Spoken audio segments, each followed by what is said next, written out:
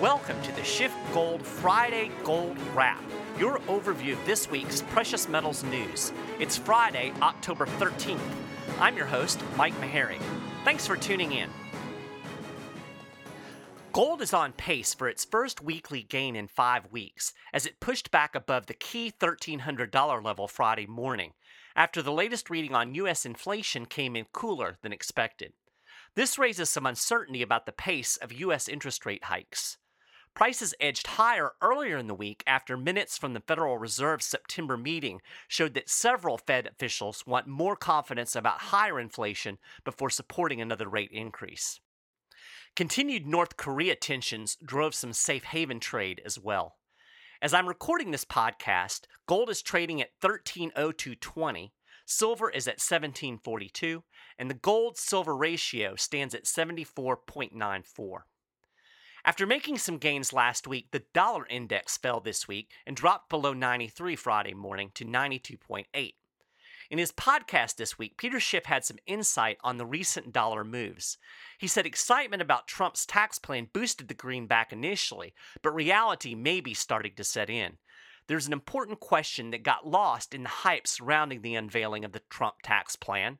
Can it actually deliver? In the first place, it remains uncertain whether or not Congress can even get anything done. Obamacare Repeal 3.0 went down in flames last month, and the GOP hasn't given us any indication to believe that they are suddenly going to come together, sing Kumbaya, and start passing legislation. But as Peter pointed out, there is a more fundamental problem with the Trump tax proposal. Even if it does get through Congress, and even if it's enacted, it is not going to deliver the economic growth that's being advertised. Why not? Because at its core, the tax plan isn't truly tax reform. As Peter put it, all we have is tax cuts masquerading as reform. What does Peter mean by this? Well, in the early days, Republicans were talking about a substantive change to the tax system, primarily through shifting some of the burden from production to consumption. You might remember discussion about a border adjustment tax, or a BAT. Other ideas were a national sales tax or a European-style value-added tax, VAT. Theoretically, taxing consumption would have paved the way for lower taxes on businesses, production, and income. Because what the government was getting based on the consumption tax, they could give up based on the production tax or the income tax, and that was going to be a more efficient tax system. Because there is an economic truism that you get more of what you subsidize and less of what you tax. Well, if you tax production and work, the more you tax it, the less of it you're going to get. You don't want to get less production and work if you want economic growth. You want more of that. On the other hand, shifting taxes toward consumption would de-incentivize buying stuff and encourage saving and investment. Peter said the growth aspects are gone if we don't have that switch, if we don't move from taxing income to taxing consumption. The other problem with this tax scheme is that it would blow up the deficit.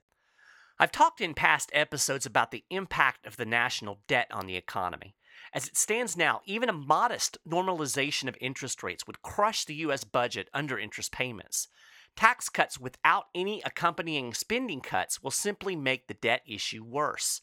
Tax cuts are great, but ultimately we need to shrink government itself. The GOP has shown no inclination to actually cut spending. And as we've talked about before, there is a move afoot to simply do away with the debt ceiling, the last remaining speed bump in front of Congress when it comes to spending money. In other gold news, after nearly tripling in August, demand for gold in India remained strong last month, despite a tax rule that put a damper on high-dollar jewelry purchases. Gold demand rose 31% year-on-year in September. Imports came in at 48 tons, according to a Reuters report. Quote, higher purchases in India, the world's second biggest consumer, could lend support to global prices that are trading near their highest level in weeks. Continued strong demand in India was something of a surprise. It was fighting headwinds caused by a tax rule that went into effect back in August. The government included Indian jewelers under a Prevention of Money Laundering Act. The rules increased compliance requirements for high-dollar jewelry purchases. Buyers had to provide their income tax identity for transactions above 50,000 rupees. That's about $766. Analysts said these requirements were hindering high-value deals. Last Friday, the Indian government announced it was rescinding this rule. That bodes well for gold demand leading up to the Hindu festival of Diwali, which falls on October 19th this year. I report a lot about news out of India because it is such an important gold market, but the Asian nation has some competition: Germany. Over the last 10 years, gold investment has boomed in Deutschland. According to a report by the World Gold Council, last year alone, Germans poured 6.8 billion euro into gold investment products, with 22% of German investors buying gold over the past 12 months. That comes to about $8 billion in gold investment. Over the last 10 years, Germany has established itself as a 100-ton plus per year market for gold bars and coins. The World Gold Council called the growth in the German gold market a, quote, radical transformation. As Forbes put it, Germany has quietly become the world's leading gold consumer. In fact, according to the numbers Forbes ran, German investors outspent both the Indians and Chinese on gold purchases in 2016. That's really no surprise when you consider the extreme monetary intervention in Europe since the 2008 crash. Germany has been in a negative interest rate environment for several years, and the Bundesbank has done billions in quantitative easing. 2- and 5-year government bonds have traded at negative yields since 2015 in Germany.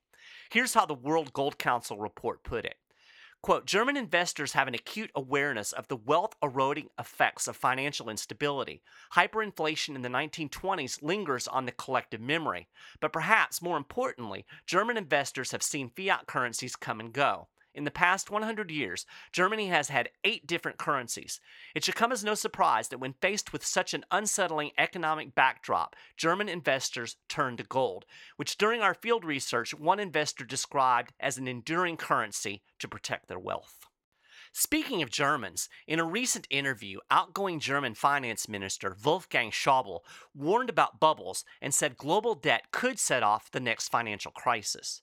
Quote, the IMF and others agree with us that we are in danger of encouraging new bubbles to form. We have no idea where the next crisis will happen, but economists all over the world are concerned about the increased risk arising from the accumulation of more and more liquidity and the growth of public and private debt. End quote. There are a couple of other stories on the Shift Gold blog you'll want to check out, including the Russian story that really matters. There are also a couple of articles relating to Bitcoin you might want to check out. I've been pondering on cryptocurrency a lot lately. It's interesting to me because there seems to be this pick one or the other mentality. Of course, we've kind of divided into camps. You've got your crypto camp and you've got your precious metals camp, and these two groups, they debate and they fight. And I'm sympathetic to both, to be honest with you. I can see the issues with cryptocurrencies. I can see the inherent risk involved. But really, why do you have to choose one? There are a lot of similarities between precious metals and cryptocurrencies, but they're also very, very different, fundamentally different, in fact. I'm a musician. I have both an electric guitar and an acoustic guitar. Like Bitcoin and gold, my guitars are very, very similar. They both make music, but they're also fundamentally different. I use them in different ways. The thing is, I have both. People would look at me like I had horns if I started running around saying, you should only have an electric guitar. You should never buy an acoustic guitar. That's just silly. Maybe we should start looking at cryptos and precious metals in a similar way. We can have both. We can value both. In fact, maybe we should have both. After all, diversification is one of the fundamentals of investing. You would never put all of your money in one stock or one bond or one commodity. If you're a crypto investor and you're interested in diversifying, ShiftGold's precious metal specialist can help you convert some of your Bitcoin into gold or silver. Just call 1-888-GOLD-160 today. That's 888-GOLD-160. Well, that's a gold wrap for this week. You can get more details on all of these stories and more, and keep up with the latest precious metals news and analysis throughout the week at shiftgold.com/news. If you haven't done it already, subscribe to the Friday Gold Wrap over at iTunes for free. There's a link on the show notes page. Thanks for listening, and I'll talk to you again next week.